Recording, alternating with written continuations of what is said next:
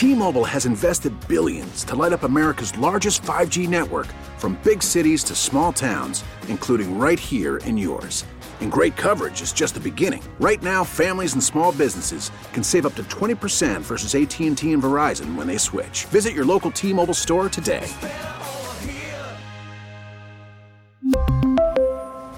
Plan savings with 3 lines of T-Mobile Essentials versus comparable available plans. Plan features and taxes and fees may vary. It is 7:16. Quickly to Stephen Stewart and Susie Dudas, Vice President. Stephen's Vice President and Research Director for the Bureau of Governmental Research, BGR. Susie's a research analyst at BGR, Bureau of Governmental Research. Good morning, sir and madam. How are y'all?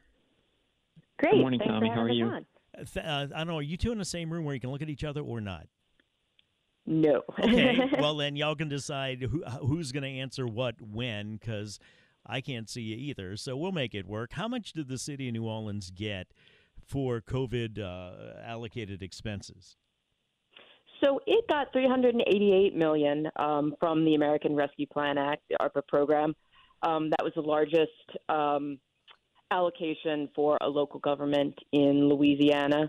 And it got it in kind of what they called 2 tranches, 2 different, half of the money in the spring of 2021, and then the second half approximately a year later. $380 million, correct? 388. 388. Well, you can't account for every penny now, can you? As the old joke goes. It's about $1,000. It works out to about $1,000 per resident of New Orleans. So, were there any strings attached to the money as far as how it could be spent, and where did the city decide to spend this money?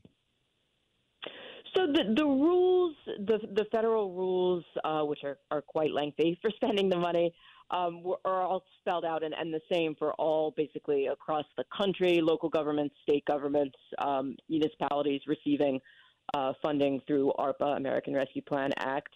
Although the spending categories, the eligibility were pretty broad, there was a lot of flexibility, although there's certain rules. In some ways you can't spend the money. A lot broader and more flexible in general than something like FEMA funding we get, which is often for a specific, capital project or initiative. Here, we consider a lot of flexibility, particularly in one category that was called the revenue replacement category, allowing governments to sort of replace revenue that was quote unquote lost because of the pandemic. Basically, governments would have, had higher revenue if it hadn't been for the pandemic. So that was a pretty, open category in terms of funding all kinds of government services it could or infrastructure. So where did the city allocate that money, and what benefits have been gained as a result of it? Stephen, you want to talk about that one? Sure. So the city initially directed the first half of the American Rescue Plan money to its police and fire departments. And what that enabled it to do is to free up its general fund revenue that would otherwise go to those departments and use that to prepare for what it thought would be projected funding gaps in the budget. However, based on our research, those funding gaps did not materialize because expenditures came in below budget and revenues were better than expected. So the city was actually able to save a good bit of that general fund revenue, and now its fund balance has grown to more than $200 million. All right, let me take a break. We come back, we'll talk about, have there been any benefits from it? Has the city been as transparent in spending this money as you'd like? And what are your recommendations? We're talking to Stephen Stewart and Susie Duds, both with the Bureau of Governmental Research. They've done a study about how the city has spent the pandemic funds or not that they've received, and they have some recommendations about transparency, et cetera. 720 traffic now, WWL. 725, Tommy Tucker, WWL. Quickly back to Stephen Stewart, Susie Dudas, both with the Bureau of Governmental Research, BGR. We're talking about $388 million that the city got in pandemic funds, and now we're to, have there been any benefits of it, and has the city been as transparent in spending the money as they could have been? Thoughts, Susie or Stephen? Sure. One of our main findings in the report is, as Stephen was discussing, with sort of the budget gaps that were anticipated that this money was going to be used for not really materializing, that in a sense, a lot of this money hasn't been spent. It's sort of transformed into now going into these the financial reserves, the general fund balance that is there. I think you could say that having the money there, and when there were these anticipated budget gaps and the uncertainty of budgeting during a pandemic, maybe it gave the city some sort of confidence in a sense to have this money to budget a certain way. But ultimately, as we said, wasn't really with the spending and then with the gain in revenue in this year wasn't really spent, kind of transformed into these reserves. But going forward, that then becomes sort of the issue of being sure that the reserves, the plans for spending the reserves, are going to be beneficial. The city has decided to allocate about $100 million of these reserves for its emergency financial cushion, which BGR has pointed out in the past used to be lower than best practices. This will allow it to bring it up to best practice levels, to be able to have the funding necessary to face emergencies like hurricanes, to deal with expenditures before FEMA would come in, and also keep a strong credit rating, keep costs of borrowing low. So that's a benefit that we see. But going forward, being sure with now spending the second half of the funds as well as its plans for spending the fund balance, our recommendations are towards making sure some of these gaps that we saw in transparency before and information, to make sure that doesn't happen. And that's really where our recommendations go towards.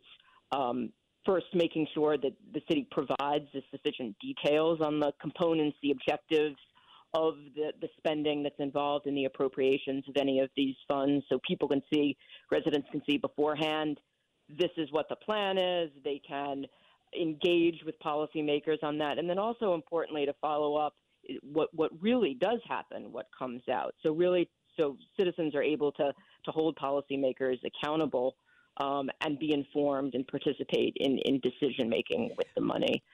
Also, to clearly identify the impacts of these are one-time funds on the general fund budget. Is this going to create any recurring expenditures? And if so, what's the plan to deal with that, making sure that citizens are informed of those? Or is there any potential to grow future the reserves even further? And also, finally, compile all this information in an easily accessible report so that people do not have to sift through various records from city council meetings, and everything is easily available. So at the end of the day, people can understand what the plan was and what did happen. Where did the $388 million go, and what were the outcomes, of those expenditures? There is sufficient oversight on this, or has this become a slush fund?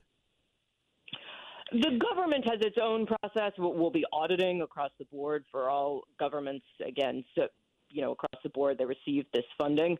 But we want to make sure our guidance was really towards, besides the government's oversight itself, was making sure that the public had sufficient information to hold local policymakers accountable. Thank you both. Appreciate your time and your work. Stephen Stewart, Susie Dudas with the Bureau of Governmental Research. Cold weather's coming. We come back, we'll talk to Paul LaGrange, host of the Home Improvement Show, and LaGrange Consulting, to tell you what you need to do to keep your house safe. Right now it's time for WWL First News. For that, we go to Ian Ozan. We really need new phones. T-Mobile will cover the cost of 4 amazing new iPhone 15s, and each line is only $25 a month. New iPhone 15s? It's better over here. Only at T-Mobile, get 4 iPhone 15s on us and 4 lines for $25 per line per month with eligible trade-in when you switch. Minimum of 4 lines for $25 per line per month with autopay discount using debit or bank account. $5 more per line without autopay, plus taxes and fees. Phone fee at 24 monthly bill credits for well-qualified customers. Contact us before canceling account to continue bill credits or credit stop and balance on required finance agreement due. $35 per line connection charge applies. See T-Mobile.com. All-star closer Kenley Jansen, we have a question. What's the best podcast of all time? Baseball isn't boring, baby. I'm Rob Bradford, and every single day I'm sitting down with the biggest names to show you this great game is the greatest game. It's my podcast. It's my passion. It's a cause I started more than 2 years ago and is now the most prolific national daily baseball pod there is. Another fact. So jump aboard the BIB Express. Follow and listen to Baseball Isn't Boring, presented by Wasabi Hot Cloud Storage on the free Odyssey app or wherever you get your podcasts.